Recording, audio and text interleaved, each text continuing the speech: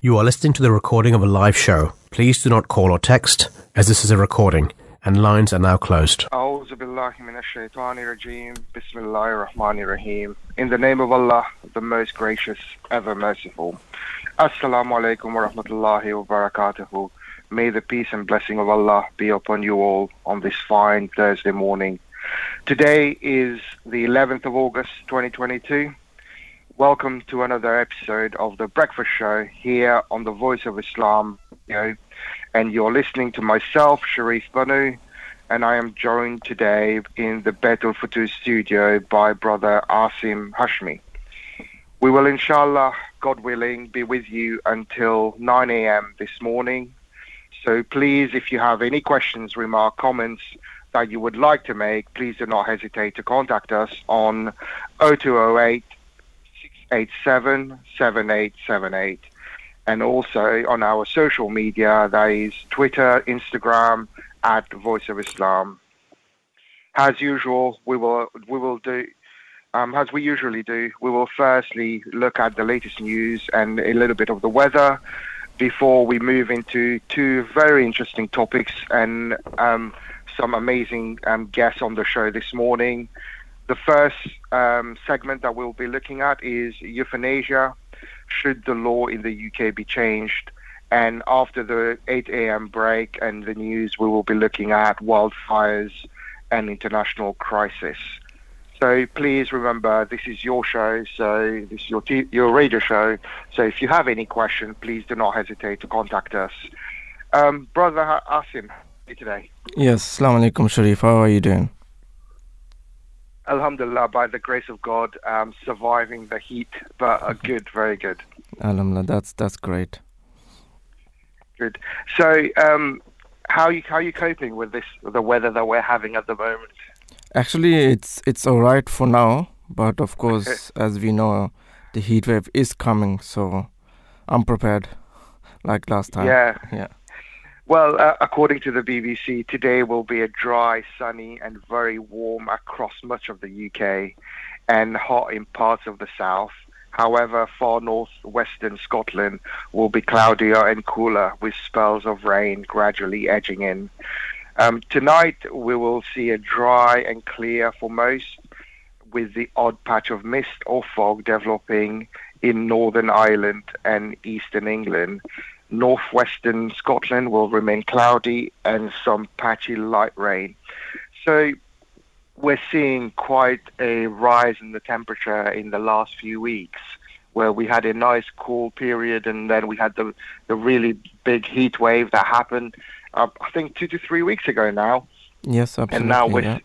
And now we're seeing this other heat wave where we're going to see 30, 31 degrees with threats or potential of drought, hosepipe ban, water shortage, and all the side effects that happens when we have a really dry, hot period of summer. Any thought on that, Asim? I mean, what can we do? We just gotta be ready for that.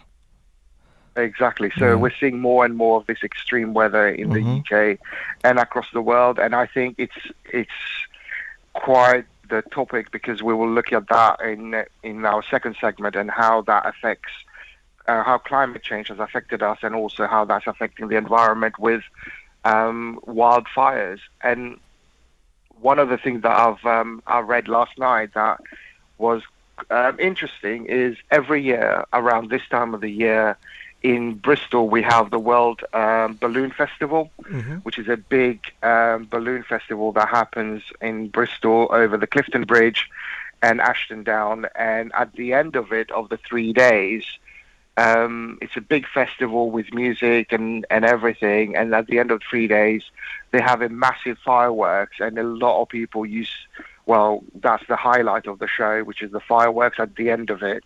And I remember going there with my family to watch the fireworks.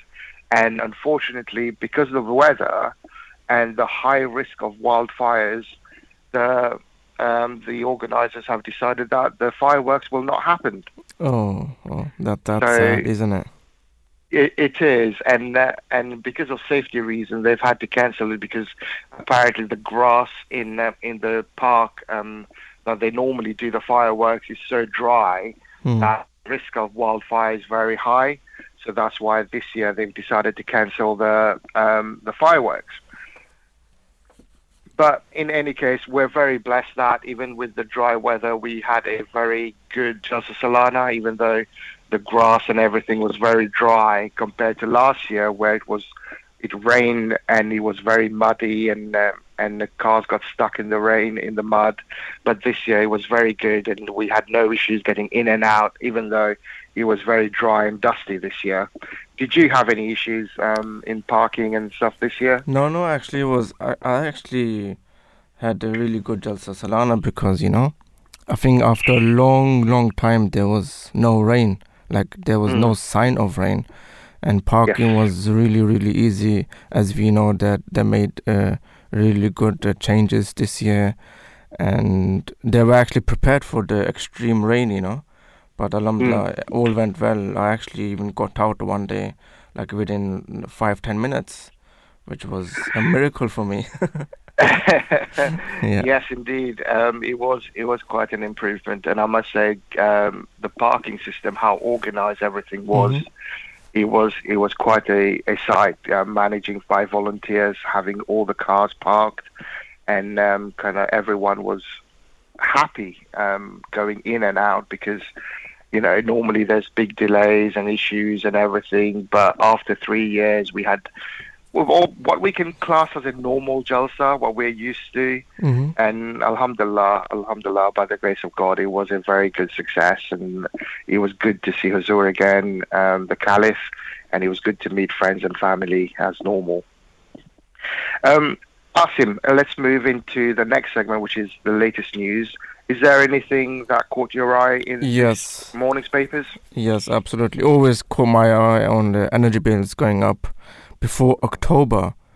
So energy bills could increase ahead of the expected rise in October, the UK's energy regulator has revealed. Ofgem and industry body Energy UK said it was possible for suppliers to raise customers' direct debits before the new cap on energy prices kicks in.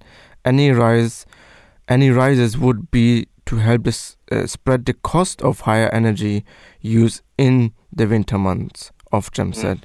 Households have been warned of sharp rises in energy prices, with average bills forecast to reach £4,200 in 2023. So it's therefore possible for direct debits to increase ahead of price cap rise, or even when customers' use has remained constant. However, Ofgem said customers can ask for their excess credit to be returned at any time and can contact their suppliers to change how their direct debit is spread. So this is, of course, another news which is shocking, but it's crazy that you have to pay £4,200 by the start of the next year. So astronomical, and the cost of living and everything has gone up so much in the last year. It's astounding that the energy prices are there, and there was a really good segment on Sky News yesterday that compared the UK with the US with the Europe in terms of steps and how much the price rise has gone up in the last year or so, like France having a price freeze since 2021, and they're expecting only a 4% rise, whereas we're expecting a 54% rise in the UK. So that's absolutely crazy. And there's a really good article in The Guardian this morning where Gordon Brown has said that you either take control of energy firms that will not cut bills, and he's told that to the PM. And The Guardian reports that energy companies that cannot offer lower bills should be temporarily brought into the public ownership. And Gordon Brown has said in a stark challenge to political leaders on the Daily Trust signal a climb down to help for households. So writing in the Guardian, Gordon Brown has said that call for energy price cap to be cancelled, and for the government to negotiate lower prices with the companies, comparing the situation to the 2009 banking crisis where some banks were temporarily nationalized to protect consumers. So he has warned the times for action was slipping away and major decisions were needed within days, and the time and tide wait for no one, neither do crisis. They don't take holidays and don't politely hang fire, certainly not to suit the convenience of a departing PM at the whims of two potential successors. So we can see that even our ex-Prime Minister Gordon Brown is stating that a decision needs to be made as soon as possible, and only decisive action starting this week will rescue people.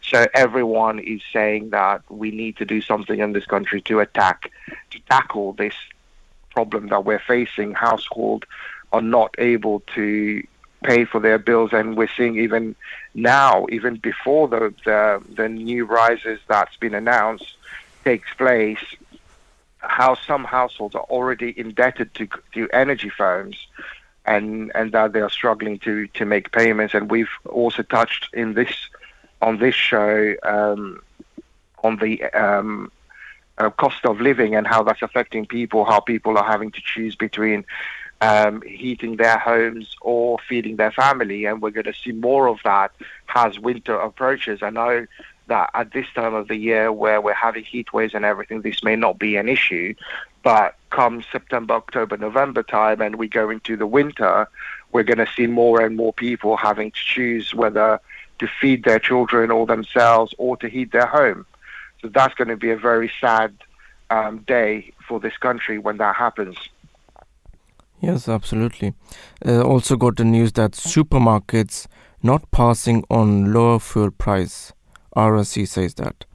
The motoring group said that the gap between pump prices and wholesale prices was the widest in almost a decade. The price of petrol on Tuesday was about £1.76 per litre, but RAC analysts suggest it should be about £1.62. Fuel prices have hit records high this year but are slowly starting to fall. The RSC says that start of the week, the average petrol price at the big four supermarkets, Tesco, Asda, Sainsbury's and Morrison's, was 174.4 per litre. Diesel was 186. Meanwhile, the average for the delivered wholesale petrol price last week was £1.24, while diesel was 1.38. After factoring in VAT, fuel duty and a generous retail margin of 10p per litre, the RAC said forecasts should soon be selling unleaded for no more than 162. There appears to have been a big shift in the last few months in the behaviour of the four major supermarkets, which dominate UK fuel retailing, as they are now commonly being undercut by independent retailers. They are passing on the wholesale cost saving. They are benefiting from two drivers at the pump. So this unheard of, as the supermarkets are normally at least 3p a litre cheaper than the UK average. The reason supermarkets are usually cheaper than independent retailers is because they buy fuel more frequently, meaning they can react quickly when wholesale price move up or down. And Mr. Williams says that was often demonstrated by the speed at which they pass on increases on their forecast when wholesale prices rise.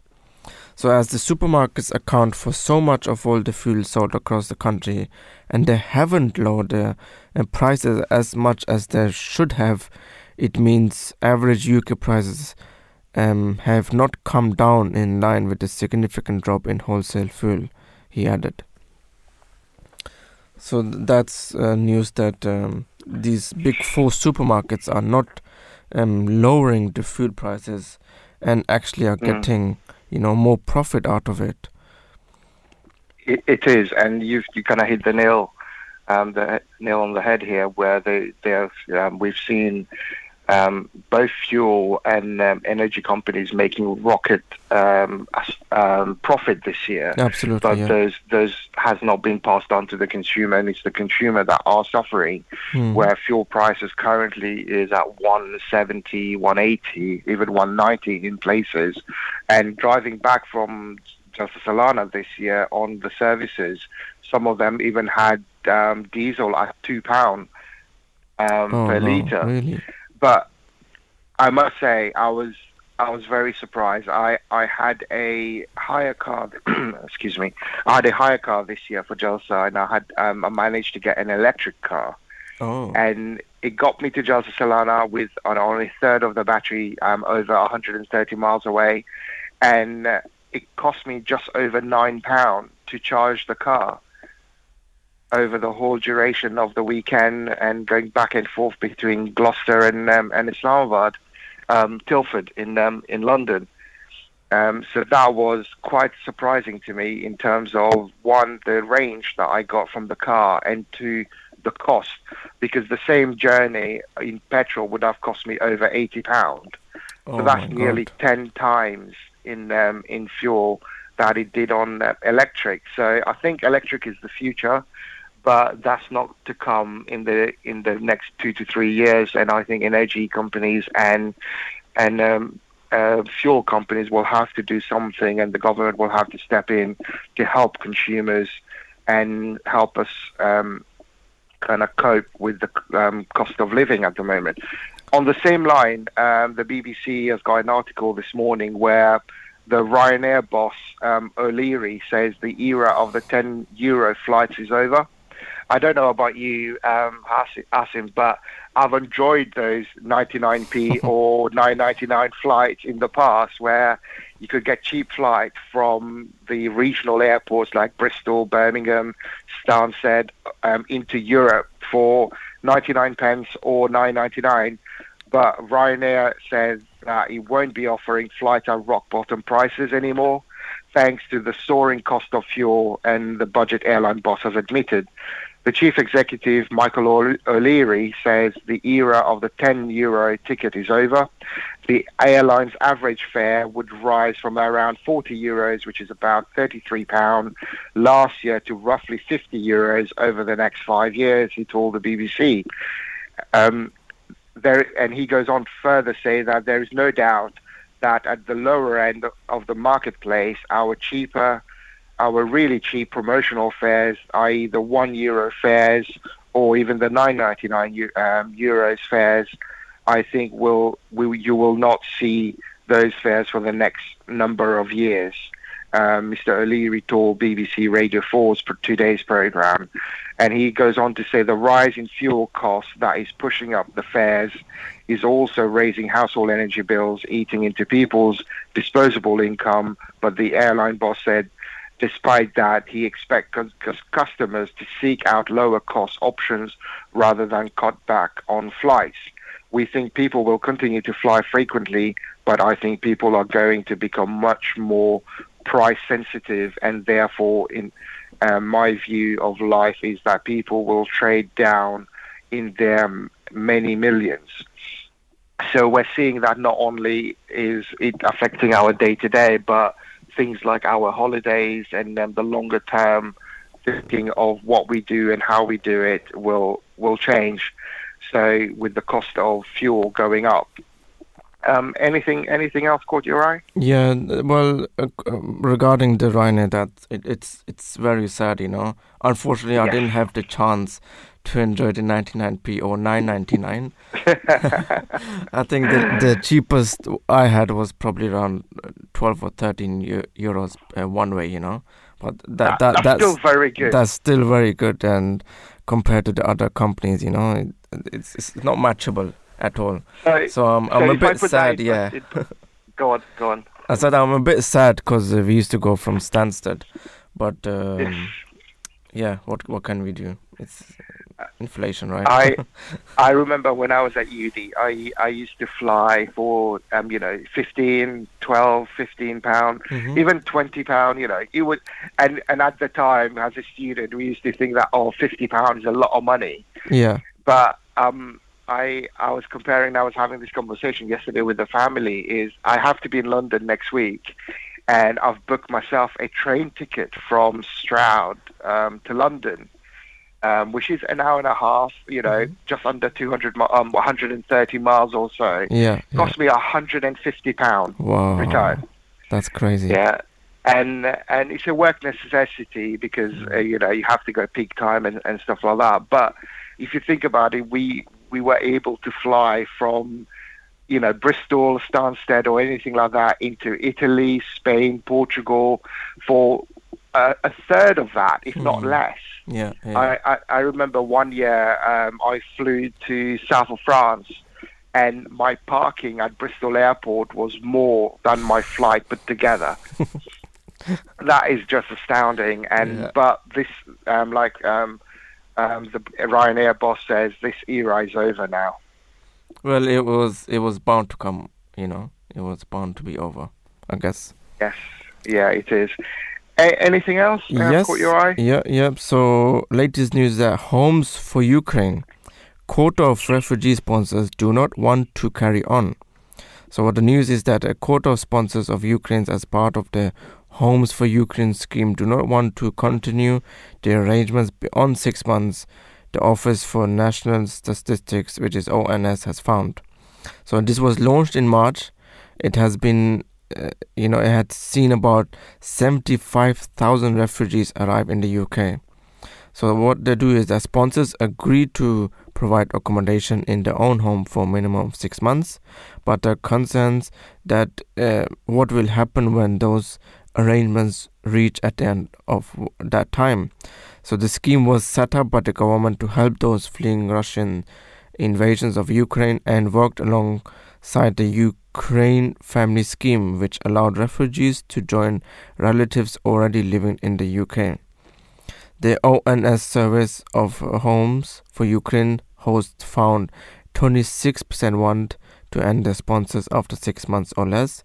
6 out of 10 sponsors said they were happy to accommodate the Ukrainian guests for more than the agreed minimum, which with almost a quarter saying they would be prepared to continue the arrangements for more than a year. However, almost all sponsors said they had to provide support and help to their guests that went beyond their official agreement. Sponsors currently receive £350 a month, but the survey found 4 in 10 might be prepared to host for longer if there was more financial help.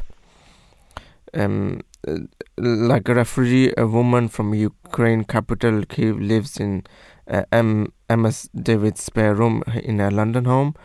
She says, I'm originally from Russia and was devastated by the conflict, so I was very keen to counteract the consequences of the war in a way I could. She said being a sponsor had led to her bills going up, but that was more than covered by the £350 she received each month from the government. She says, my guests also buy her own food, so the costs are managed, but I can imagine for the other households it could be more of an issue. So this is one of the news that these sponsors would like to carry on and have these refugees in their home, but of course the cost of living has risen, and the government might be thinking into changing something a bit, maybe give them a bit more money. And some even said we will host them for even more than a year.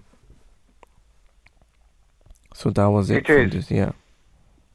It was quite a good initiative in a way to help the Ukrainians, but I think it was something that was rushed in, and it was done in quite a rush to get people into the UK and to help in a crisis. And now we're seeing the side effect of having such a rushed proposal and process put in place.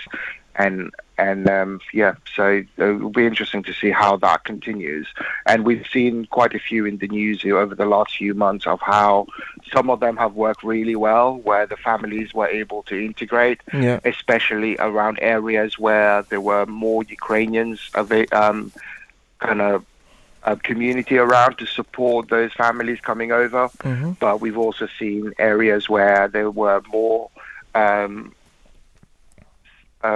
in solitude, and where they've struggled to integrate and has caused issues into into their to get to understand their host family and vice versa. So Yeah. always pros and cons of these kind of initiatives in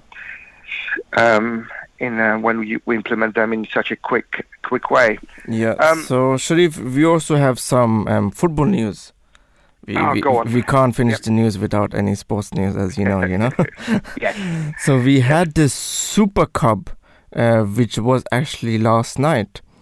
It was between Real Madrid and Frankfurt, and not surprisingly, Real Madrid, of course, won. Alaba scored in the 37th minute, and Benzema scored in the 65th minute. So Real Madrid won another cup, beating Frankfurt 2-0.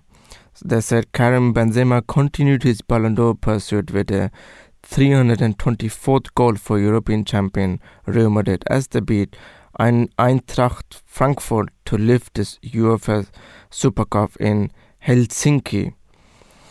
Carlo Ancelotti's side, who beat Liverpool to win the Champions League in May, took the lead when David Alaba tapped into an empty net with Frankfurt goalkeeper Kevin Trapp stranded following Casemiro's header back to across the goal.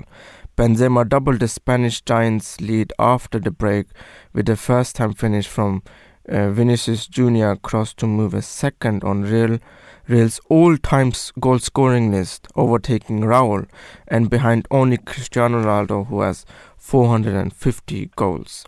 So that was one news, and we also have some transfers. So Chelsea are ready to sign Dutch midfield Frankie de Jong, who is aged 25, and Gabon forward Aubameyang, 33, if Barcelona decide to sell them. Chelsea are also close to agreeing a deal worth more than 80 million euros for de Jong. Manchester United have not given up on signing de Jong and are confident he will move to Old Trafford once they resolve the issues of the players' deferred wages with Barcelona. Barcelona's Spain defender Gerard Piqué has offered to play for free in order to help the club meet La Liga's financial fair play rules and register new signings, as we know that Barcelona are not able to register Andreas Christensen and Ivory Coast midfielder Frank Kessie because of the financial fair play, because they don't have enough money to sign these players. So Barcelona are trying to see where they can raise more money, and of course Gerard Piqué has given a nice gesture that he will play for free. So these were some of these transfer gossips we had today in football. Thank you, Asim. On the staying on the subject of sport, did you follow any of the Commonwealth Games this year in Birmingham? I did not follow, but I did see quite a few news that our Pakistan players actually won a few gold medals for the first time, which was actually quite interesting, and I was very happy to see that, but the rest I did not follow, no. Yeah, so Pakistan won 2 gold medals, 3 silver and 3 bronze, taking them to 8 medals in total. What's interesting for me is Mauritius won 3 bronze and 3 silver and 2 silver medals. Oh, nice. That's nice. I'm sorry, 3 silver and 2 bronze. Mm-hmm. So yeah, it was quite interesting, quite good. I dipped in and out over the week or two that it was happening in Birmingham, just to follow because it's not far from me. Mm-hmm. But what's really good to see is that England did really well. We finished second of the medal standing with 176 medals. Wow, just great. 2 down from Australia, who had 178 medals, Mm-hmm.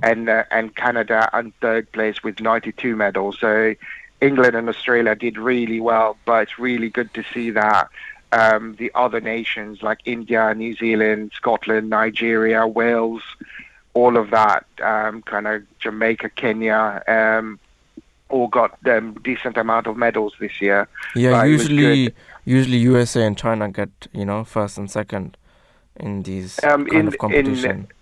In those kind of competition, yeah. But in terms of the Commonwealth, the Commonwealth countries, England and Australia did really well. But it's that time now. So, dear listeners, please stay with us. We're going to go away for a short break, and we will come back into our first segment. So please join us in a couple of minutes. With so many attacks on Islam and the Holy Prophet ﷺ, let's set the record straight.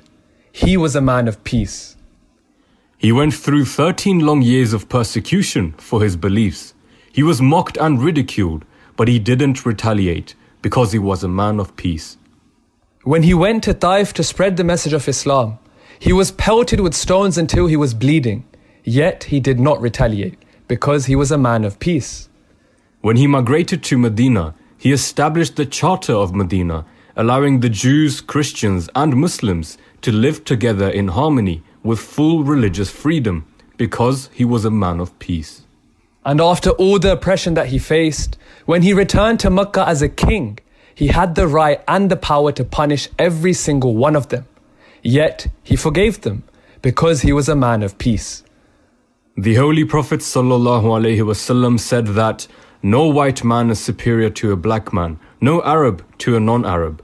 Rather, everyone is equal. He freed slaves and taught to treat them as brothers. He did all of this because he was sent as the Rahmatul lil Alameen, a mercy for mankind. Indeed, the Holy Prophet ﷺ was a true man of peace. Selections from the writings of the promised Messiah, upon whom be peace, the founder of the Ahmadiyya movement in Islam. I look always with wonder at this Arab prophet, whose name is Muhammad. Thousands of blessings and peace be upon him.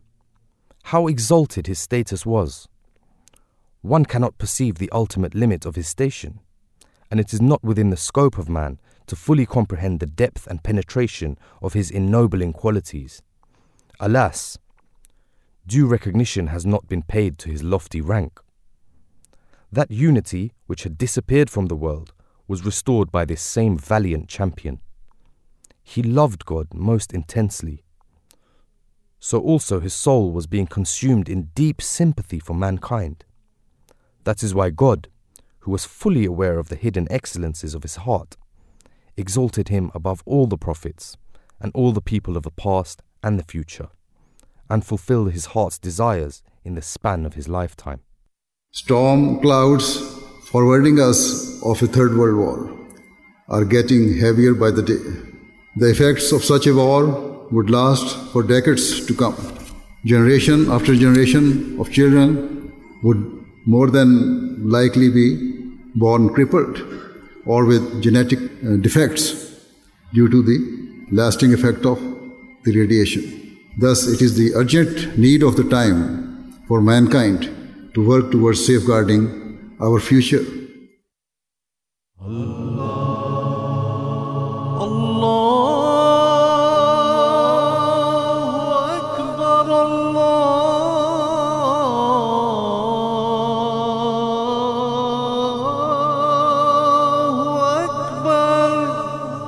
You're listening to the Voice of Islam Radio, broadcasting on DAB and via the internet 24 hours a day. In the name of Allah, the most gracious, ever merciful. Dear listeners, welcome back to the Breakfast Show with myself, Sharif Banu, and Asim Hashmi in our Baitul Futuh Mosque. We are now going to move on to our first segment, which is euthanasia, should the law in the UK be changed? So, Asim, can you tell us a bit more about the story? Yes, so the gist of the story is that a couple, Diana and Graham Mansfield, who have been married for almost 40 years, entered into a suicide pact when Diana was diagnosed with cancer. Diana asked her husband to kill her to stop her from a prolonged life of suffering. They were a loving couple and cared for each other greatly. It's a really sad but interesting story, and something that would probably affect all of us at some point or the other when it comes to the end of our partners or our wives or husbands. So this is going to be, we're going to be discussing that with a few guests this morning, and we will have them on the line in shortly. But in terms of the topic itself. It's a very difficult topic to kind of discuss on a morning show, but we will try to do our best. But dear listeners, if you would like to join us with your thoughts, comments or remarks, please do not hesitate to contact us on 0208 687 7878. And also you can tweet us or on our Instagram page at Voice of Islam. So, Asim, have you ever thought about euthanasia, and your belief on it? Well, the bond between husband and wife, it's like a sanctity of marriage. If you read in the Quran, in the chapter 2, verse 188, it says they are garment for you and you are garment for them. The beautiful teaching from the Holy Quran and discusses the closeness between husband and wife, as well as the gentleness and respectful and protective nature of the relationship. So, for example, supporting each other and, through thick and thin. So... It is quite interesting. And we're privileged today, this morning, to have our first guest with us, Nathan Stillwell. Nathan, assalamu alaikum, peace and blessing of Allah be upon you. Thank you very much for having me on the show. Nathan, Nathan Stillwell is the assisted dying campaigner for Humanist UK. He campaigns to give a voice to the terminally ill and people who are incurably, intolerably suffering in order to change the law in England and Wales. Nathan concurrently works for the assisted dying campaign group My Death, My Decision. So, Nathan, I'll go straight into our first question. For the purpose of our listeners, could you please tell us about humanism and what it means to you, and and could you also tell us about the organization? Sure, absolutely. So humanism is a non-religious worldview. So that means it's a way of looking at the world through science, through reason, through empathy. So humanists trust the scientific methods, and we use it to try and understand how the universe works. We reject supernatural and ideas of faith, and we make decisions based on reason, on compassion, and on concern for other human beings. So what's quite interesting about this is we don't have a founder, we don't have a universal leader or a prophet or a rule book or a scripture or anything like that. We all base our reasonings around other human beings and this idea of social responsibility. So for me, really, it's just about trying to live on a personal level, just trying to live my best life.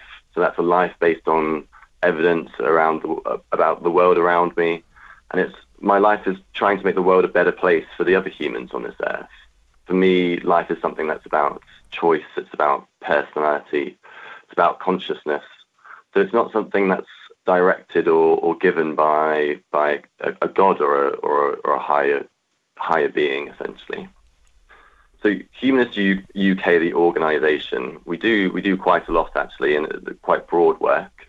We can help. We do weddings and wedding ceremonies. We do funeral ceremonies, and we even do pastoral care in prisons, which is something that's normally done by a Christian priest. But today, I guess we'll be discussing our campaign work, which overall can be summarised as we want the UK to be more secular. And that means we understand and respect all religions, but we don't particularly want religion to play a role in our politics or our education. Thank you very much. That's very interesting. If I may, Nathan, sure. What do you see the biggest divide that happens between religion and politics, or in our society? So I think Go on, sorry. Well, no, it's a really interesting question. I think British politics has been defined by mainly the Christian religion and the Church of England for a long period of time, and so that can mean that some things are kind of left in our laws and our politics from people who have been dead for centuries, essentially. And there's a lot of aspects that people everyday people might not know. For example, we have bishops in the House of Lords, and a lot of our laws kind of originally be based off kind of Christian scripture. So that's the main aspect of where we talk about becoming more secular. It's just looking at a lot of these laws and systems and politics and education, and looking at what's best for the multicultural and multi-faith society that we have right now. So I think that the best way to kind of respect the fact that we have many different religions and many different worldviews and faiths in the UK is to remove the religious aspect away from politics and education. So it's all about the individual, it's you and who's making a choice about your religion and your politics. That's really interesting. It's that whole separation of church and state kind of element to it. So, yeah, I'm fascinated by that. So I'm sure we'll touch on that again. Asif, sorry, you had a question. Yes, absolutely. So, Nathan, my question is that what is the difference between euthanasia and assisted dying? Sure. So very, very broadly, they're very similar. They're essentially the same thing. It's actually quite a small technical difference. So voluntary euthanasia is the act of intentionally ending someone's life with their consent. So in what we're talking about today, that's people who are terminally ill or incurably or intolerably suffering. Now, assisted dying is slightly different because it includes the act of ending someone else's life, but it can also mean ending your own life. So that can be by taking, you might be prescribed life-ending drugs by a doctor, which you take yourself. So it's a very small difference between ending someone else's life or ending someone else's life and your life as well. So I prefer the term assisted dying because I think when we use that term, there's this understanding of taking control of your own death and making choices at the end of your life. I think assisted dying is all about saying, look, this is my death, and therefore it's my decision. And that personal aspect is quite important. I think at the moment, as we've already said, this is something that's decided by the government, when I think it should be decided on a personal level. So in the UK, assisting someone to die, so assisted dying, is illegal. So if you were to help someone to die, or to help someone, for example, to go to Switzerland, which is quite famously, people go to Switzerland for an assisted death, if you assist someone with that, you could end up with 14 years in jail. That's really, really interesting. And as a humanist, and with the organization that you work for, what is your belief regarding euthanasia? And do you support it? And if so, why? Well, yeah. So Humanist UK supports it. We would like to see assisted dying legalized for people in the UK who are incurably, intolerably suffering. So that would include people with terminal cancer, or, for example, someone with motor neuron disease or Huntington's. And one of the people that Humanist UK supported, who campaigned to change the law, was a man named Tony Nicklinson. So he died nearly a decade ago, and he suffered from locked-in syndrome, meaning he could only move his eyes and his head. He suffered in pain and also suffered from indignity. And he said it himself, he'd made, the mentally capable decision that this wasn't the life that he chose, and he wanted to end his life on his terms. And he was denied that right by the government, essentially. And I think on a personal level, that's why I wholeheartedly support assisted dying. I really struggle to think as a society that we can force people to live in pain and suffering without any dignity, especially after they've made the decision in their minds that they want to die. And I really, really struggle about thinking about how heartbroken I would be if one of my friends or family members was in a situation like Tony's, and they'd made that choice, they were in pain, and they wanted to end their lives and they couldn't. And I really struggle to be able to think about that because it's heartbreaking. So for me, the whole campaign is about empathy. It's about putting yourself in other people's shoes and imagining what they must feel like. And I think that's why I'd like assisted dying to be legalized in the UK. That's really interesting, Nathan. And one of the things is the whole ethical element and moral element that you kind of touched on. And reading into this, one of the things that comes up is how do we ensure that such a law that, if legalized, is not abused by the families where, the patient itself is unable to control their own, the end of life, the palliative care that we can give them, and they choose to abuse that for financial gain or other gain, because we know that if you look at how the support system needs to be to support someone to end of life, can be quite a drain and a strain on families, not only financially but morally, physically, and emotionally. So, what's your opinion on that? On the if you put yourself in the other person's shoe, where a lot of people are against euthanasia and assisted dying. So, what would you say to the whole ethical objection to it? Yeah, I think the law, if we were to have a law in England and Wales, we'd have to make sure that there were lots of safeguards and it would be incredibly safe. And we can look at other countries now. So England and Wales are actually behind lots of different countries now. There's over 370 million people in the world who have access to assisted dying, who live in countries where it's legal.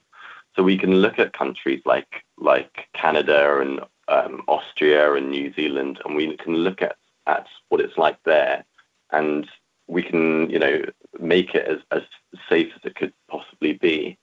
But I think something that I'd like to bring up here is the fact that at the moment, because we have no law, we have no safeguards, that there's no checks and balances at all. So when you talk about a family being able to coerce someone to have an assisted death, well, they're capable of doing that right now, and there's no checks and there's no balances.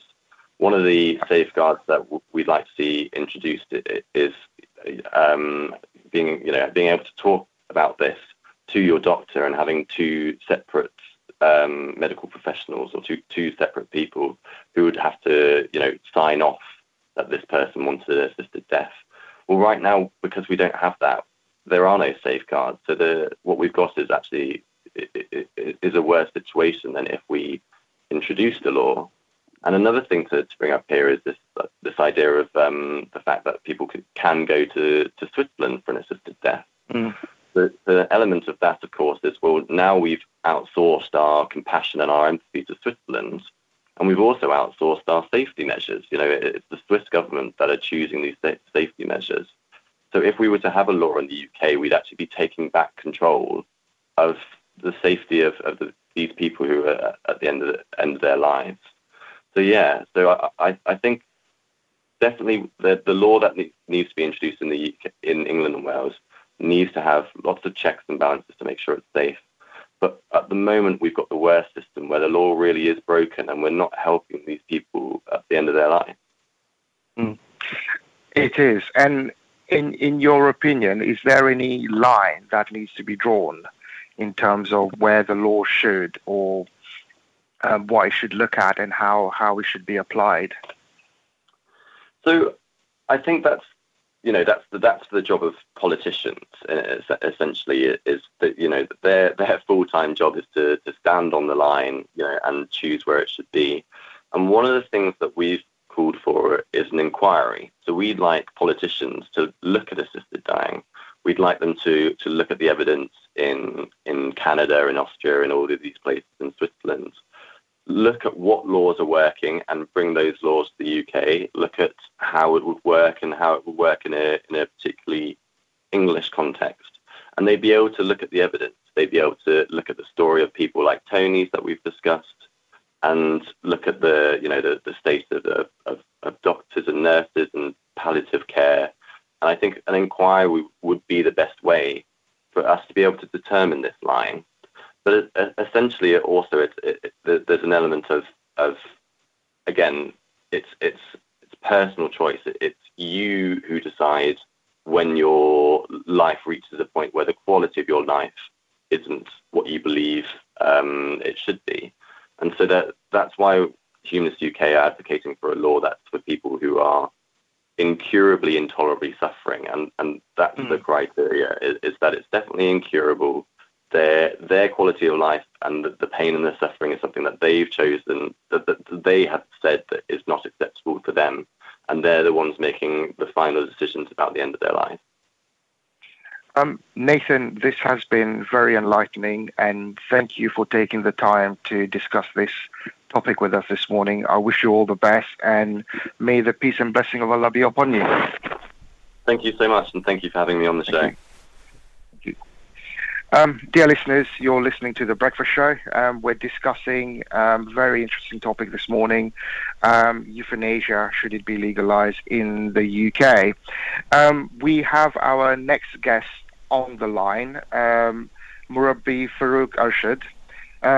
He's a missionary graduated from Jamia Ahmadiyya in 2016, and after serving some time in Liberia, Pakistan and Spain, he was finally posted to the Central Department for Life Devotees in London. Murabbi Saab, thank you for joining us. Assalamu alaikum wa rahmatullah. Peace and blessing of Allah be upon you. Peace upon you as well. No problem. Can you, I'll jump into our first question. Can you sympathize with someone who, for wanting to end their life? It's a very good and sensitive question. As you know, we have to bear, because obviously we as Ahmadi Muslims, we have to see what our religion or any religion teaches us in regards to the fundamental teachings regarding these topics. So I will just speak about what Islam says and if Islam sympathizes or not. So there was a similar scenario at the time of the Holy Prophet, peace and blessings of Allah be upon him, where he said that amongst the nations before you, there was a man who got a wound whilst in a battle, and growing impatient with its pain, he took a knife and cut his hand off, which was injured, and that all in all caused him to die. And Allah said that he hurried himself into taking his life, and upon that he made the hellfire incumbent on him. And this is in the book of Hadith of Bukhari, which is known as the most superior out of the 6 authentic books of narrations of the Holy Prophet. So, you know, see, in Islam, it doesn't provide any justification for euthanasia as a whole. The reason for this is because, according to the Holy Quran, human life is not our possession. It belongs to God alone, and the concept of a life not worthy of living does not exist in Islam.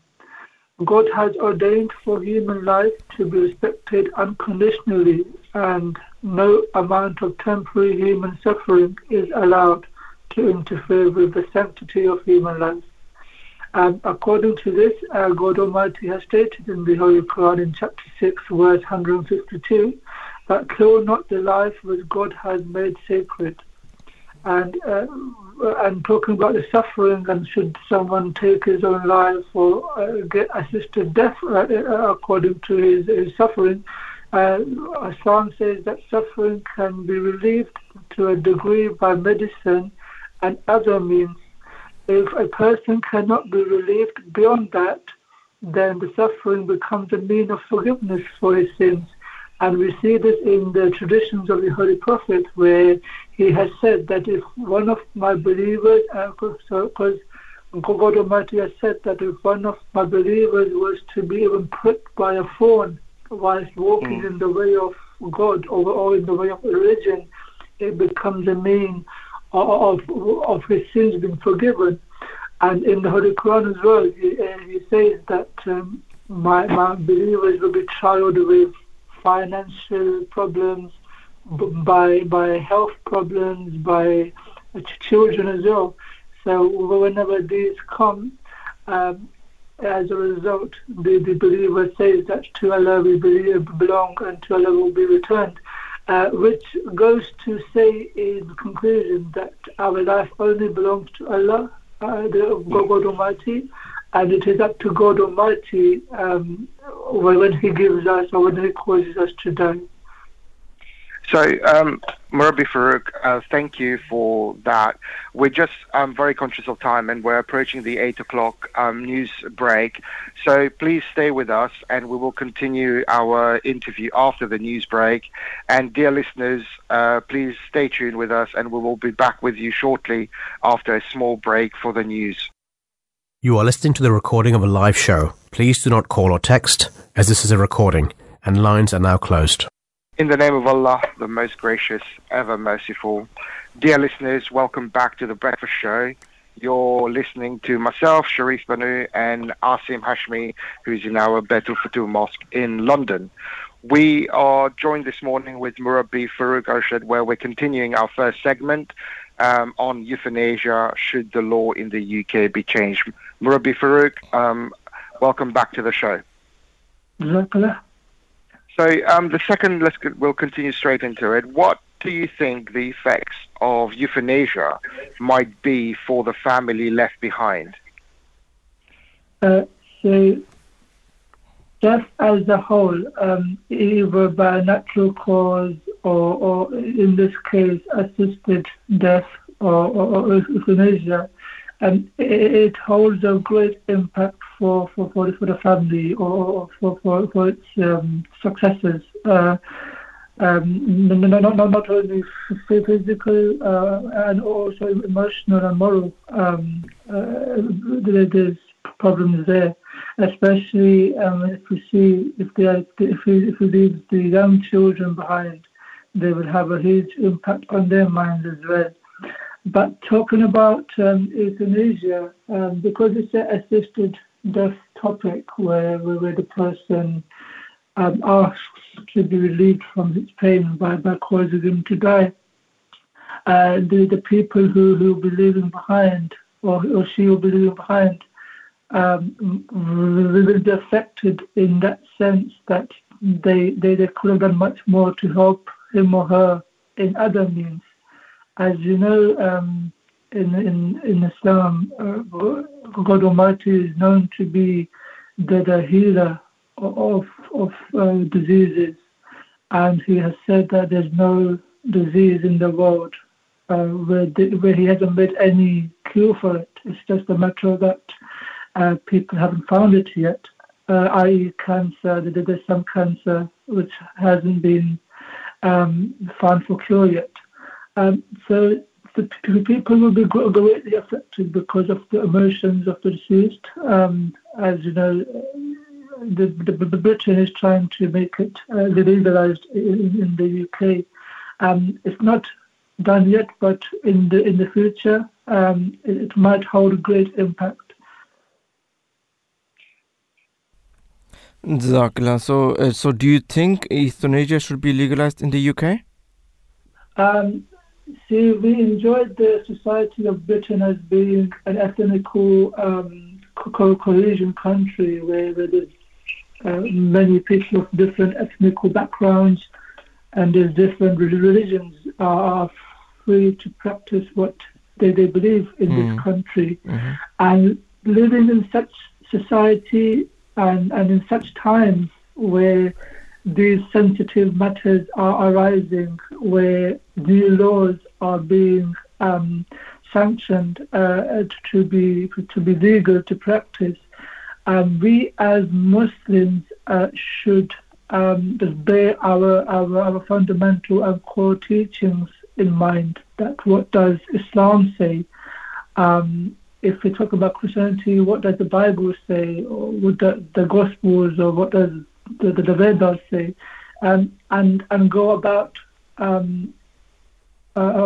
following those teachings and bearing those fundamental teachings in mind as well, and not to be carried away in such decisions and not to hurry into these decisions. And this is what I would say that, in my opinion, we should keep our religious beliefs and our religious sanctities in mind when coming to these decisions. Jazakallah Murabbi Farooq Arshad for your time this morning, and we wish you all the best, and may the peace and blessing be with you on this Thursday morning. Jazakallah for having me, and peace be upon you. Dear listeners, we now have our third guest on the line, Alistair Thompson. Alistair, welcome to the Breakfast Show, and peace and blessing of Allah be upon you. And peace be with you. Alistair Thompson is a spokesman for Care Not Killing, an alliance of organisations that oppose euthanasia and assisted suicide and campaigns for better palliative care. So, Alistair, for the purpose of our listeners, could you please tell us about the organisation Care Not Killing organisation? Yes, indeed. So we're a group of 40 different organisations that cover everything from doctors and nurses groups to disability rights organisations, to those people of faith, and that's all faiths and none, and also people from the legal profession. And we came together many years ago when Lord Joffe tried to change the law and legalise assisted suicide, and ever since then we have been campaigning to stop assisted suicide and euthanasia being legalised in the UK, because we know that it would be an incredibly dangerous change to the legislation that would put pressure on vulnerable people to end their lives. Thank you, Alistair. In terms of, could you please elaborate on your role in the organisation? So I'm a press spokesperson, so I look after communications and talking to journalists and briefing them about the issues that surround assisted suicide and euthanasia. So, for example, I will highlight reports that appear in other countries, such as in the US states of Oregon and Washington, which have assisted suicide systems. Year in, year out, reports are produced by the state authorities, which show that the majority of those ending their lives in those two states cite fear of being a burden as a reason for them taking that decision, or indeed looking at highlighting some of the quite terrible and shocking practices that we see in places like Belgium and the Netherlands, which had euthanasia systems where we see a system that was developed for mentally competent terminally ill adults being extended to people with disabilities, to non-mentally competent adults, and most recently, which has been extended to children and people with mental health problems. Thank you very much, Alistair. So my question is that what is you and your organization's opinion on the legalization of euthanasia in the UK? So we are fundamentally opposed to the legalization of assisted suicide and euthanasia, because we know that it would put huge pressure on vulnerable people to end their lives prematurely. We can see this in all the other jurisdictions that have gone down this route. Probably the most recent example of a sizable country is Canada, which has legalized euthanasia. In just a few years, their system was introduced only in 2016. We've seen a rapid growth in the number of people being euthanized. We have seen safeguards being stripped away. So now you no longer have to be terminally ill, but they are looking at euthanizing people for mental health problems. And during the COVID pandemic, one of the really chilling statistics that came out of Canada was 1,400, that's 1,400 people who were euthanized cited loneliness as a reason for their decision. And so we say what we should be doing in the UK is focusing on getting very good, high-quality palliative care. So that's not just medical treatment, but also good quality social care, and dealing with any concerns and mental health problems around terminal diagnosis, and making sure we treat people rather than trying to kill them. Alistair, this has been very enlightening. Thank you for your time, and may Allah bless you, and peace and blessing of Allah be upon you. And peace be with you. Thank you. Thank you, Alistair. Dear listeners, we are approaching the end of the first segment, but before we finish, I would like to end this segment by a small clip by His Holiness Hazrat Mirza Tahir Ahmad, the fourth Caliph of the Ahmadiyya Muslim community, who was asked to share the Islamic view on euthanasia. And in this clip, His Holiness talks about the sanctity of life and why, therefore, euthanasia is prohibited. But I'll let you, my dear listeners, listen to him firsthand. You see, according to the Holy Quran, life is not our possession. We do not own life. And the sanctity of life is so important that temporary stray suffering must not be permitted to interfere with the inviolable principle of sanctity of life. So, if once you begin to give right to people to take either their own life on the excuse that they are suffering, or to take somebody else's life, because that person is suffering and says, all right, you can take my life. Once it begins, there will be no end to it. Then other things will follow. And all the sanctity of the life we fully, strictly impose here in our laws, man-made laws as well, will go overboard. It will be, result in chaos. The question is, suffering can be relieved to a degree by man through drugs and other things. If you can't relieve a person beyond that, then suffering is a means of bringing death. Now, let God do it by His law. A few moments more or a few moments less do not matter as compared to the price you have to pay once you begin to take decisions into your own hands. So if the suffering increases, that suffering also causes unconsciousness, because the threshold of different people is different. So in some cases it doesn't happen so quickly as you expect, or doesn't happen as quickly as in some other people's cases. So this is again another dilemma. The problem we face doesn't seem to have any solution, because people's threshold of suffering, or tolerance of suffering changes. Some people at the slightest pain, they kick a shindy about it and say, raise the whole,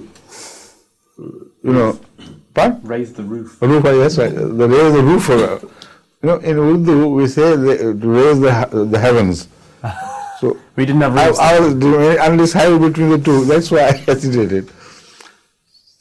And at least they kick a shindy, if nothing else, if not the roof.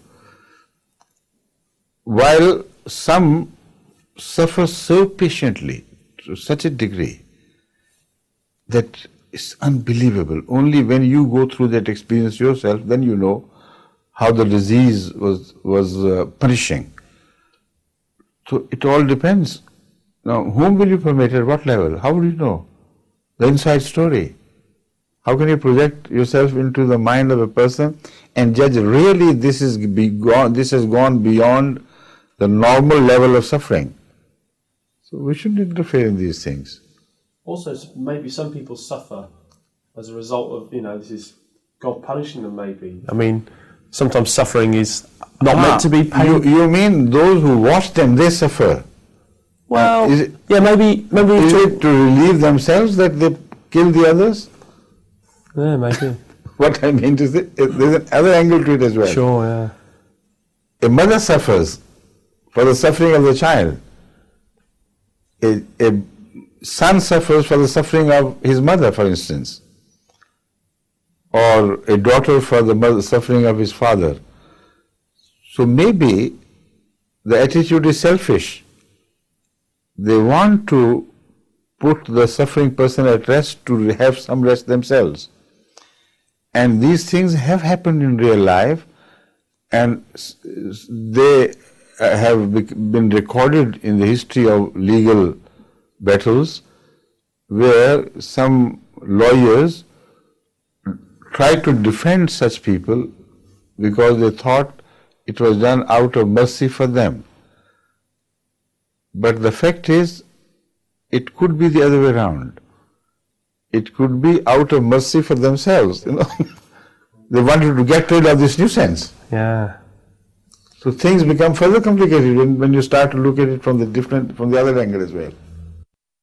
A new station, The Voice of Islam, with live discussions, religion and culture.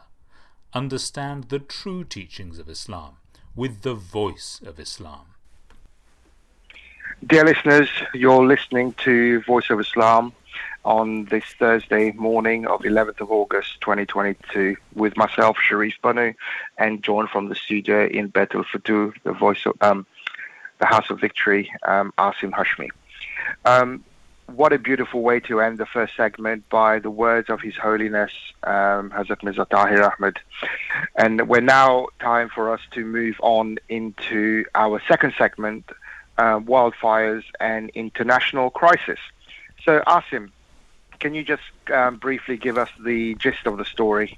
Yes, absolutely. So, in the southwest region of France, in a place called Arachon, more than 1,200 firefighters have been tackling blazes. They have devoured more than 10,000 hectares. Sorry. Since last Tuesday, said France 24, an international news channel that broadcasts 24/7. Climbers have been advised to postpone their trips to the French Alps as exceptional climate conditions have caused repeated rock falls. A climate scientist, Dr. Eunice Lowe, told the BBC that rising temperatures are a signature of climate change, with heat waves becoming more common and lasting longer. Due to rising global temperatures, 30 miles from Yosemite National Park began on Friday as a 60-acre blaze in remote mountains, but by Saturday night it reached nearly 12,000 acres and destroying in excess of 2,500 buildings. Late Saturday, the fire was 0% contained, fire officials reported. So that's an ever-increasing threat that we are facing here in Europe at the moment. And we are pleased this morning to have our first guest for this segment, Joanne Smith. Joanne, welcome to The Breakfast Show. May the peace and blessing of Allah be upon you. Thank you very much, and good morning to you. Good morning. Joanne is the Assistant Commissioner for the London Fire Brigade Stations. Joanne, before we move on and go to our question, could you, for the purpose of our listeners, can you just explain to us what are wildfires and how do they come about? So just in terms of the conditions that we're experiencing across the country at the moment with the exceptional fire risk, and because the grass is known as tinderbox dry, we've had little rain for the past 6 months. The conditions that creates means that the smallest spark can start a blaze, which could cause some devastation. We've seen that with the winds as well, which is why we are urging the public really to work with us to be very careful and vigilant. Make sure your cigarettes are extinguished, and we have also been campaigning to reduce the sale of disposable barbecues. And don't have those in public parks and spaces, because once a fire takes hold, it is hard to extinguish, and because of the conditions, it just makes it difficult to tackle, and it can cause and lead to devastation. So we're seeing that in the world at the moment, wildfires are increasing, and we're starting to see more in the UK. In the last few years, it's been on the news in America, in Europe, we've seen it, but not so much in the UK. How serious is do you think the situation is for the planet and in the UK? It's fair to say that I think fire services nationally have noticed an increase in incidents and response to calls for help with weather-related conditions. So that's anything from flooding to the recent wildfires we've received. So it's very serious, but we want to reassure everybody that we do have plans in place, that we are still available, and particularly a message for all your listeners that if you do see a fire, please call us and report it. Please, if you have the time, take some time to know your location, because our control officers may ask you some different questions and try and pinpoint your location to make sure it's a fire that we are not attending, so we can get to that fire quickly and extinguish it. Thank you for that. And do you feel that we have enough adequate resource and technology to deal with the rise in wildfires? And if not, how do you think this can be improved? We in London Fire Brigade Control Room have been using technology quite frequently, and if some of your callers have ever had dialed 999, we now are able to send a link to a caller's mobile phone, so they can send us video footage or send us an image of the fire.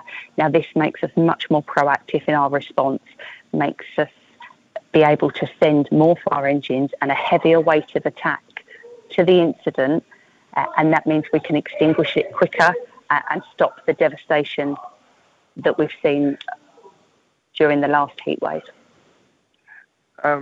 Interesting. It's good to hear that we're using technology and how it's being applied to tackle this. How different is your approach to tackling domestic fires in comparison to wildfires? That's very different. Although we are trained to tackle grass fires and domestic fires in buildings as well. But firefighters and control staff over this period have been working incredibly hard. We have the resources in place. We have asked for additional resources over this heatwave period.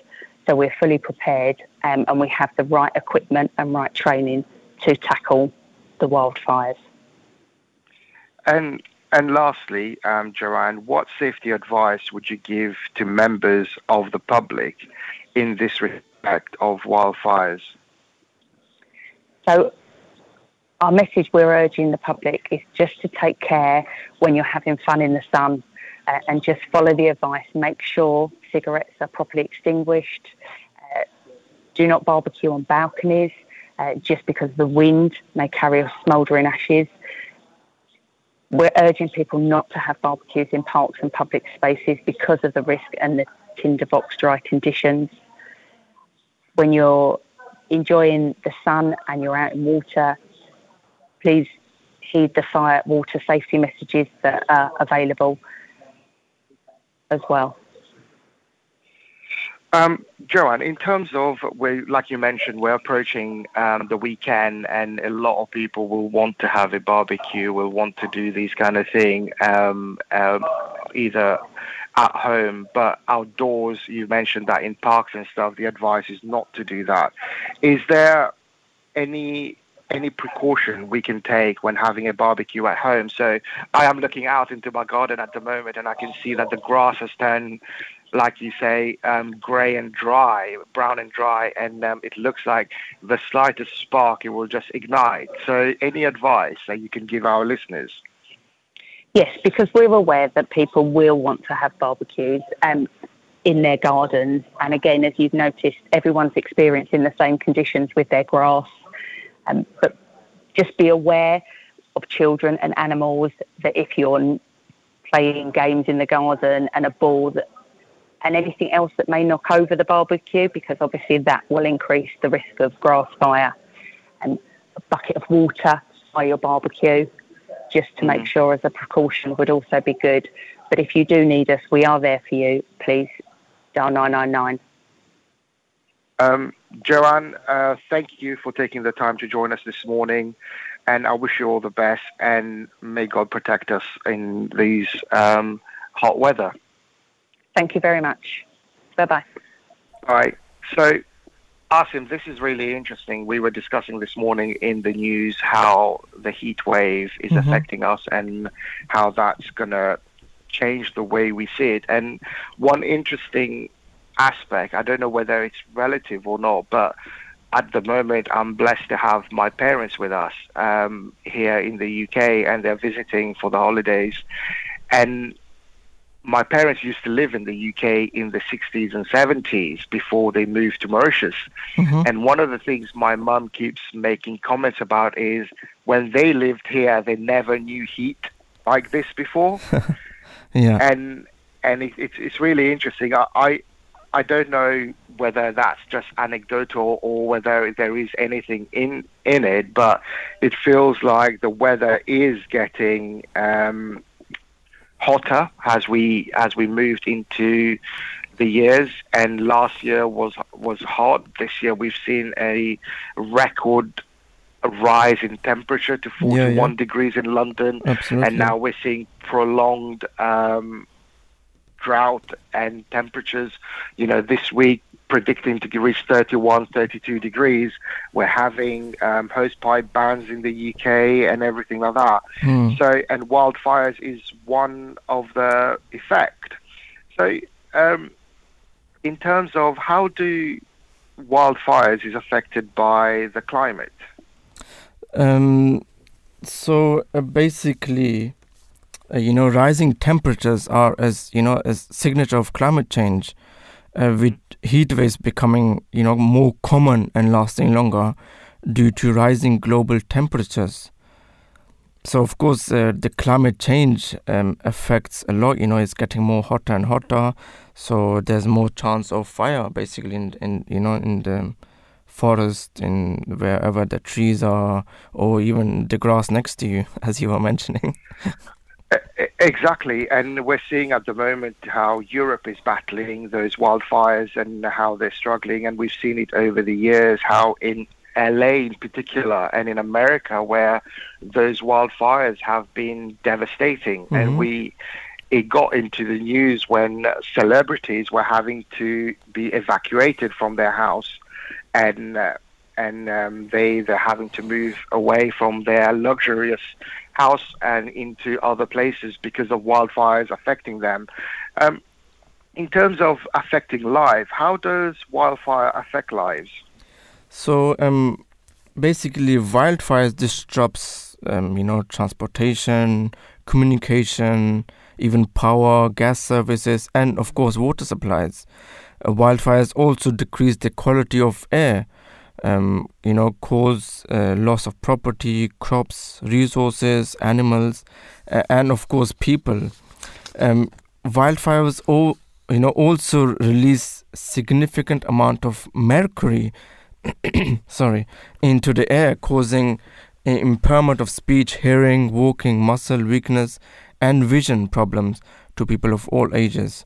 So this is actually something new for me, that the quality of air is also really bad, and the mercury part is very interesting as well.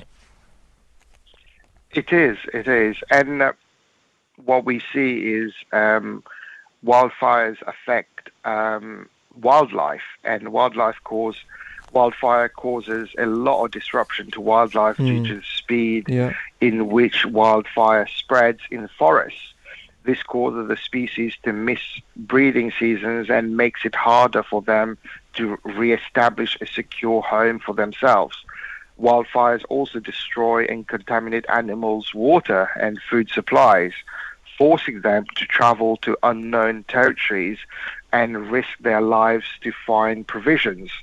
So this is quite an interesting area to look into, and we will come back to this topic in a few minutes. Just bear with us while we take a short break, and we will be back with you, dear listeners. Please stay with us. His Holiness Hazrat Mirza Masroor Ahmed, the present head of the community, continues in his effort to unite people from all faiths and cultures by promoting interfaith dialogue and religious freedom. He has travelled extensively to spread the message of peace and to remind everyone to respect the rights of other human beings. During these tours, His Holiness has met world leaders from the Far East to Europe, from North America to Africa, discussing the economic, social and political problems facing the world today and how to create peace and justice in the world. He has also met religious and community leaders in order to share common values and core ideals universal to all religions and cultures, with a view to improving the moral state of mankind and creating an atmosphere of love and affection. From young to old, he compassionately listens to the ordinary man, regardless of race, color or religion. He has personally initiated social projects and schemes to alleviate poverty and human suffering. His concern is not just about the well-being and moral state of the members of the Ahmadiyya community, but of the great human suffering of mankind at large. The Ahmadiyya community knows only that Islam, which is the Islam of love and affection, offers a real message of peace and security. Selections from the writings of the promised Messiah, upon whom be peace, the founder of the Ahmadiyya movement in Islam. Take note how the Holy Prophet of Islam remained resolute and steadfast in his claim to prophethood from beginning to end, in the face of thousands of dangers and a multitude of enemies and threatening opponents. For years on end, he endures such hardship and suffering as increased from day to day, enough to make one despair of success. It is inconceivable for a man with worldly motives to have shown such prolonged endurance and steadfastness. Not only that, by putting forth his claim to prophethood, he even lost the support he had previously enjoyed. The price he had to pay for his one claim was to confront 100,000 contentions and invite a multitude of calamities to befall upon his head. He was exiled from his homeland, pursued with intent to murder. His home and belongings were destroyed. Several attempts on his life were made by poisoning. Those who were his well-wishers began to harbour ill for him. Friends turned into foes. For an age which seemed eternity, he braved such hardships, which are beyond a pretender and impostor to suffer through. Assalamu alaikum, peace and blessing of Allah be upon you. Dear listeners, welcome back to The Breakfast Show. We are now Thursday, the 11th of August, 8:33 in the morning. You're listening to myself, Sharif Banu, and joined today with Asim Hashmi from the Baitul Futuh Mosque in Morden. We're discussing quite an interesting topic, which is the wildfires and its impact on and the international crisis. So, Asim, where else in the world are we seeing a rise in wildfires? Yes, Sharif, absolutely. So in Canada, in Canadian province declares emergency amid worst wildfires in over 50 years. Officials in Canada easternmost province have issued a state of emergency as crews battle the worst wildfires the region has experienced in more than half a century. As sprawling blazes have consumed thousands of hectares of forest in Newfoundland and Labrador over the last 2 weeks and remain out of control. Over the last 36 hours, things have changed. Premier Andrew Furry told reporters on Sunday, "We were predicting that we could manage this. However, with the wind change, we are afraid there will be significant smoke impact. This is dynamic evolution situation, as all fires are, but we can't wait for the last minute. We have to act now." Furry said his government issued the state of emergency not to create panic, but to ensure the province was able to better manage the quickly changing situations. So fires have been burning for close to 2 weeks in central Newfoundland, aided by strong winds. The Paradise Lake fire is estimated to be more than 6,500 hectares, which is around 16,000 acres. And the Bay fire is more than 5,000 hectares, which is around 12,000 acres. So large wildfires are relatively rare in the Atlantic province, but a summer of dry, intense heat has left its forest vulnerable to immense and fast-moving blaze. So that's what we have in Canada. If we look at other regions like Lincolnshire, wildfires double as hot weather continues. Fire chiefs in Lincolnshire have urged people not to light campfires or barbecues in the countryside after the number of wildfires more than doubled. So Lincolnshire Fire and Rescue Service said crews had dealt with 607 wildfires between April and July. That's up from 286 over the same period last year. These include crop, grassland and woodland blazes, fire officials said. People are also urged not to throw cigarettes out of car windows and to dispose of glass bottles properly. Chief Fire Officer Mark Baxter said, "The weather continues to be hot and dry with no signs of this changing in the coming weeks. We are asking the public to please consider whether any kind of fire outdoors is appropriate. In most cases, they are not. We would ask people not to have campfires or barbecue in the countryside." Mr. Baxter said he want people to enjoy our beautiful countryside, but said it does not bring risks because everything is tinder dry. It all comes down to common sense.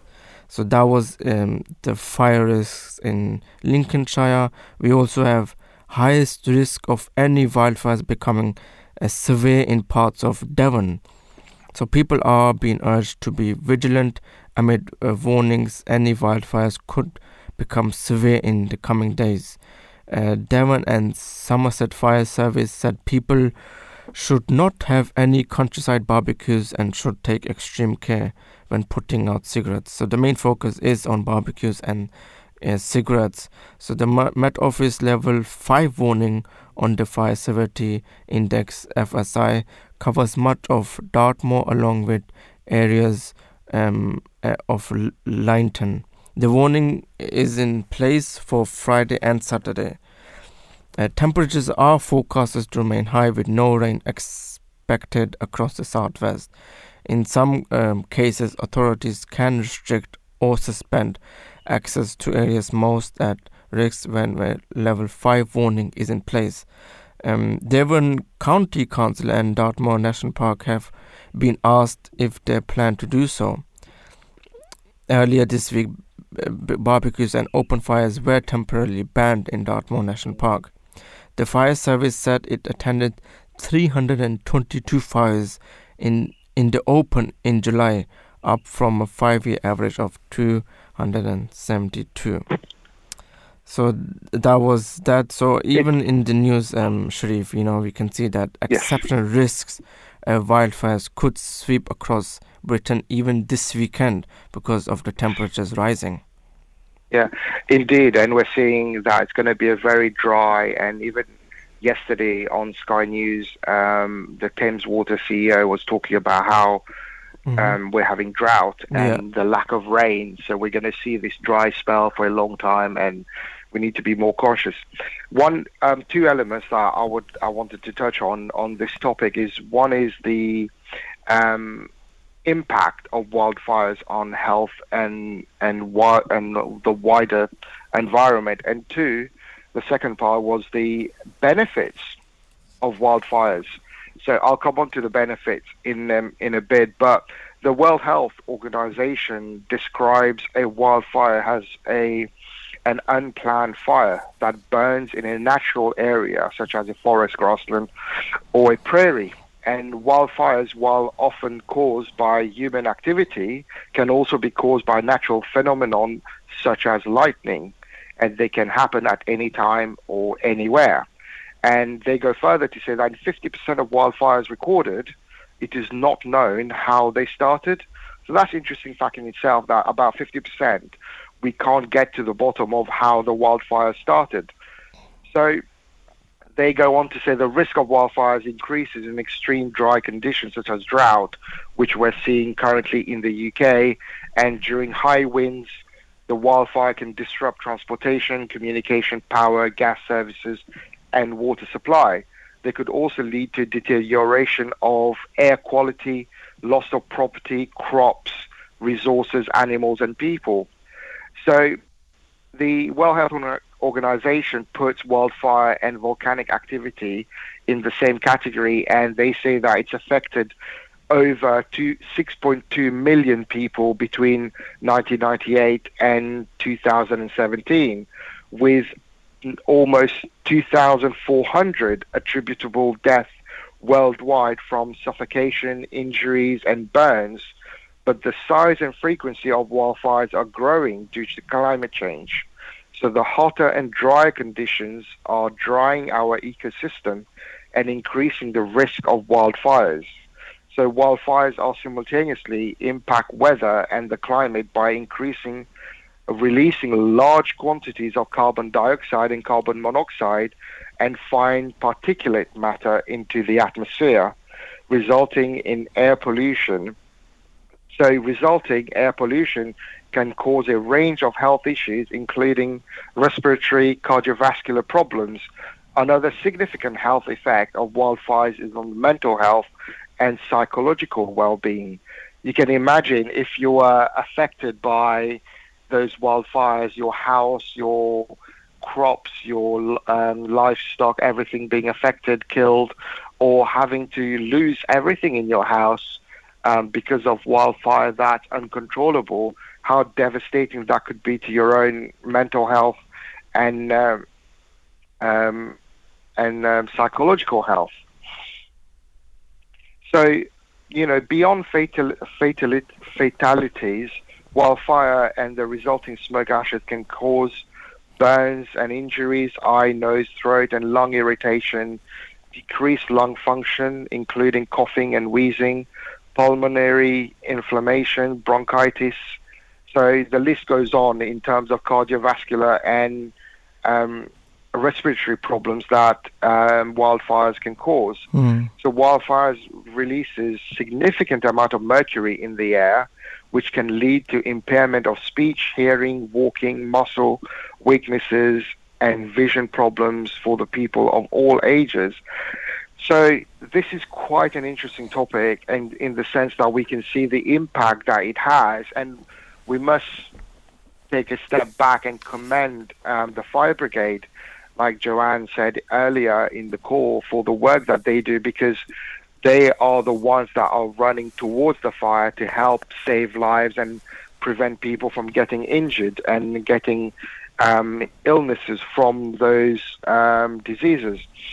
Absolutely, Sharif. That they are risking their lives, just to save us and the wildfire. So a big applause to all these firefighters as well.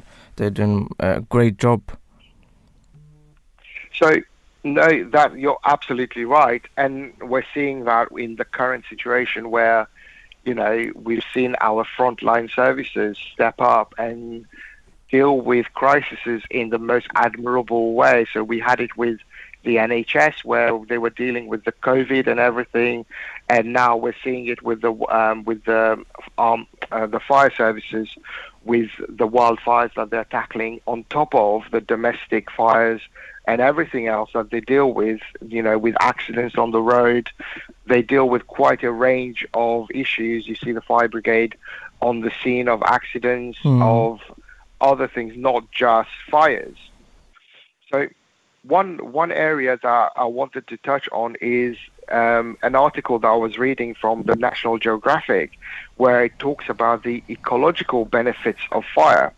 So while wildfires are destructive forces, but they can occur naturally. Because of this, certain plants and animals have evolved to depend on periodic wildfire for ecological balance.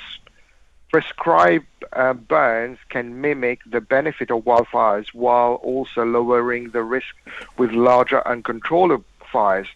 What it means is that there are certain plants and animals who benefit from the fire. So, for example, there are several plants who actually require fire to move along their life cycle.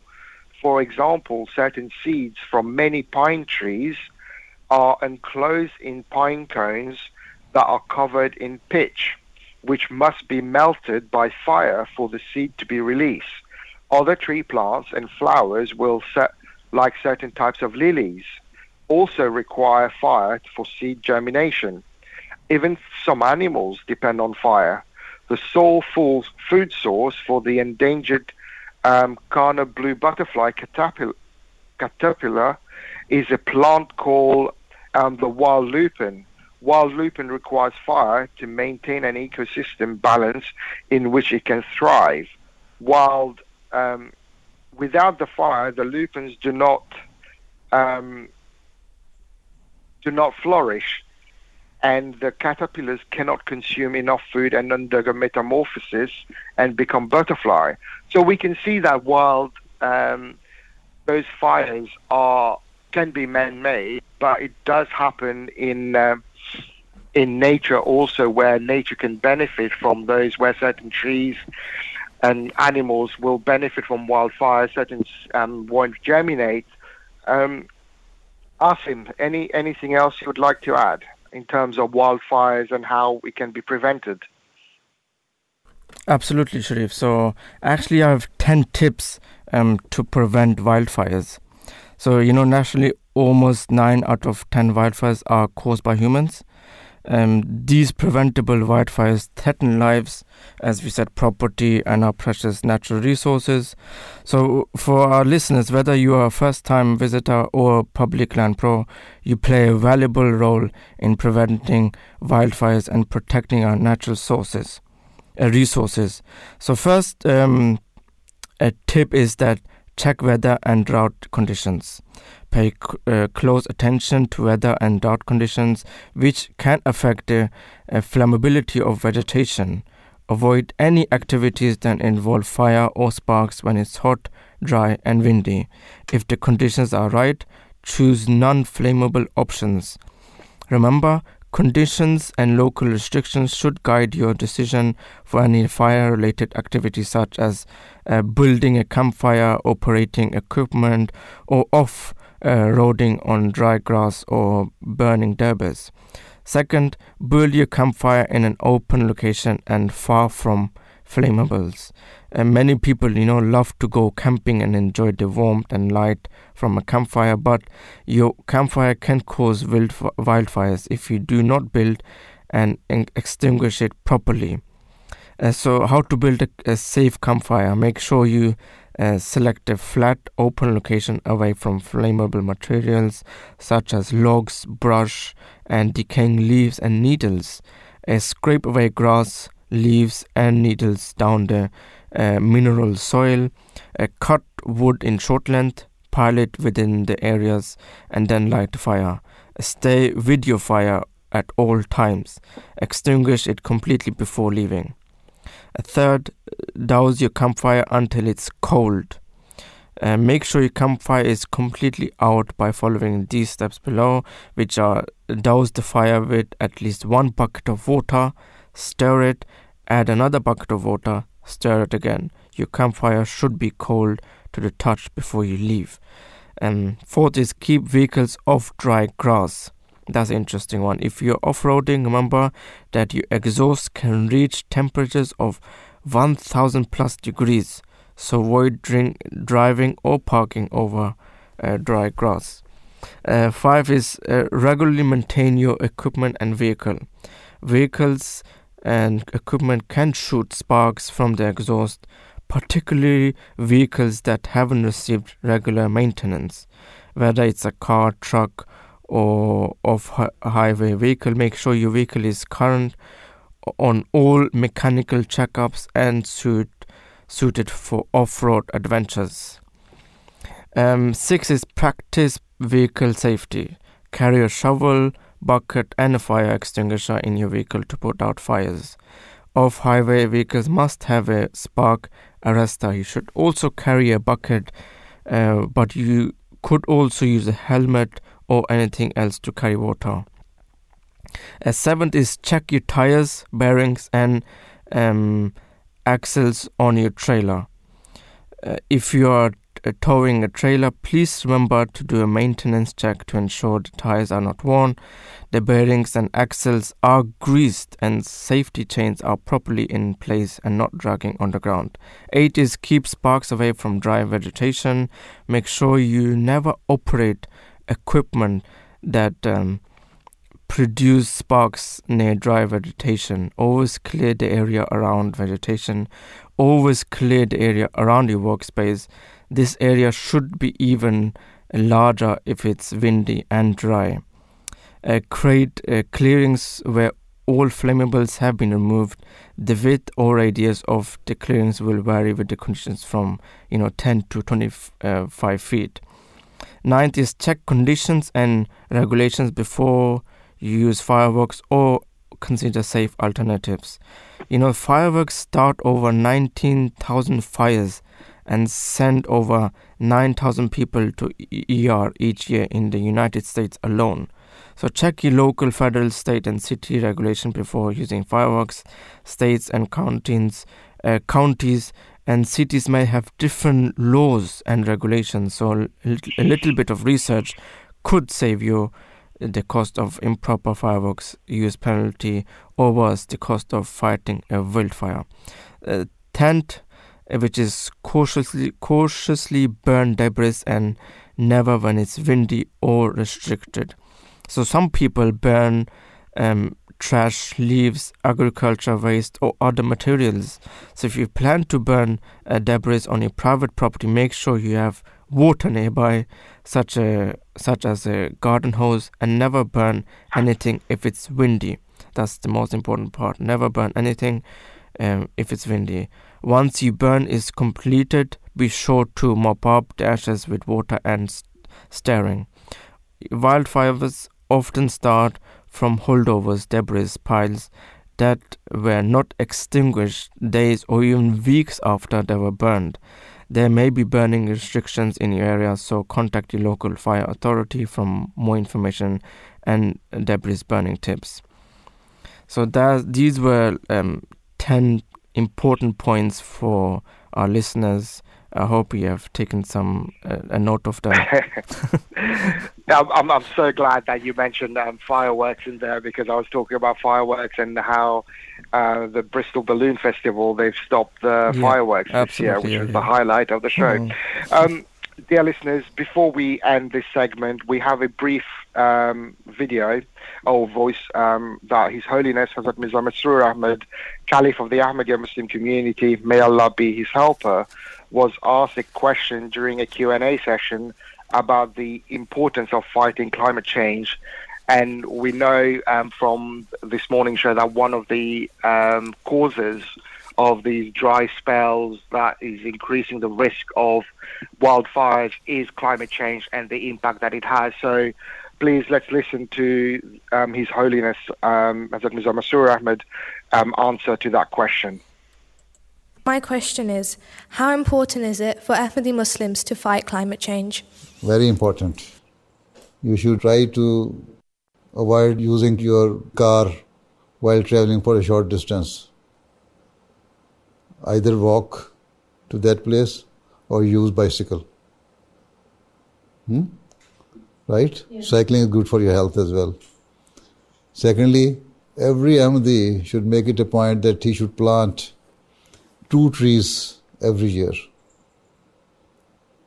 This is how you can fight climate change. If you are here, if we have 30,000 Ahmadis here in the UK or more, then every year we plant 60,000 trees. If not possible here, then those who travel to other countries, they can plant trees there. So in this way, we can help control climate change. Jazakallah. So this is we're approaching the end of our show, dear listeners. This was Hazrat Mirza Masroor Ahmad talking about the importance of everyone to tackle climate change, and I've never heard that myself before, but the advice is to plant 2 trees every year by every Ahmadi, and that advice alone can help improve our climate. So we're now approaching the end of the show, and I'm only left to thank all of our listeners for joining us on this Thursday, 11th of August, and also thank all of our guests. We had two very interesting topics. The first one, euthanasia, and should the UK legalize or pass a law for it. We had some very good, interesting views on both sides of the aisle. So we had Nathan with us this morning, who worked for Assisted Dying Campaign for Humanists UK, where he's very much for the idea of legalization of euthanasia in the UK, and his points was well made and really good food for thoughts. And also we had Murabbi Imam Farouk Arshad with us, who gave us the Islamic view on euthanasia and end of life and the importance of life. And also we ended the show, the segment, with Alistair Thompson, who's also a spokesman for Care Not Killing, and gave us his view of his organization on the value of life and his opinion on euthanasia.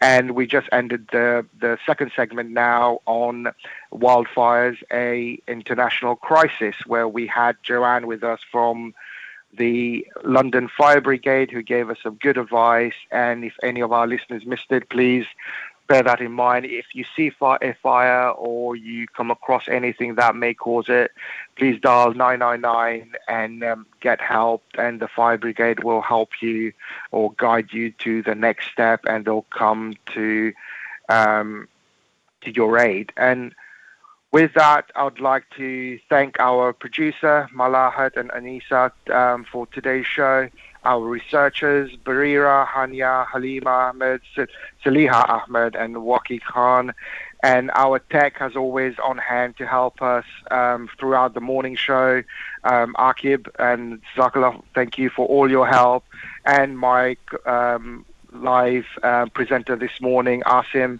thank you for your help and your guide today. If there's been any shortcoming from our end, please forgive us, and we, inshallah, will see you tomorrow for our Friday morning breakfast show. If not, may the peace and blessing of Allah be with you, and inshallah you'll hear us again next Thursday morning.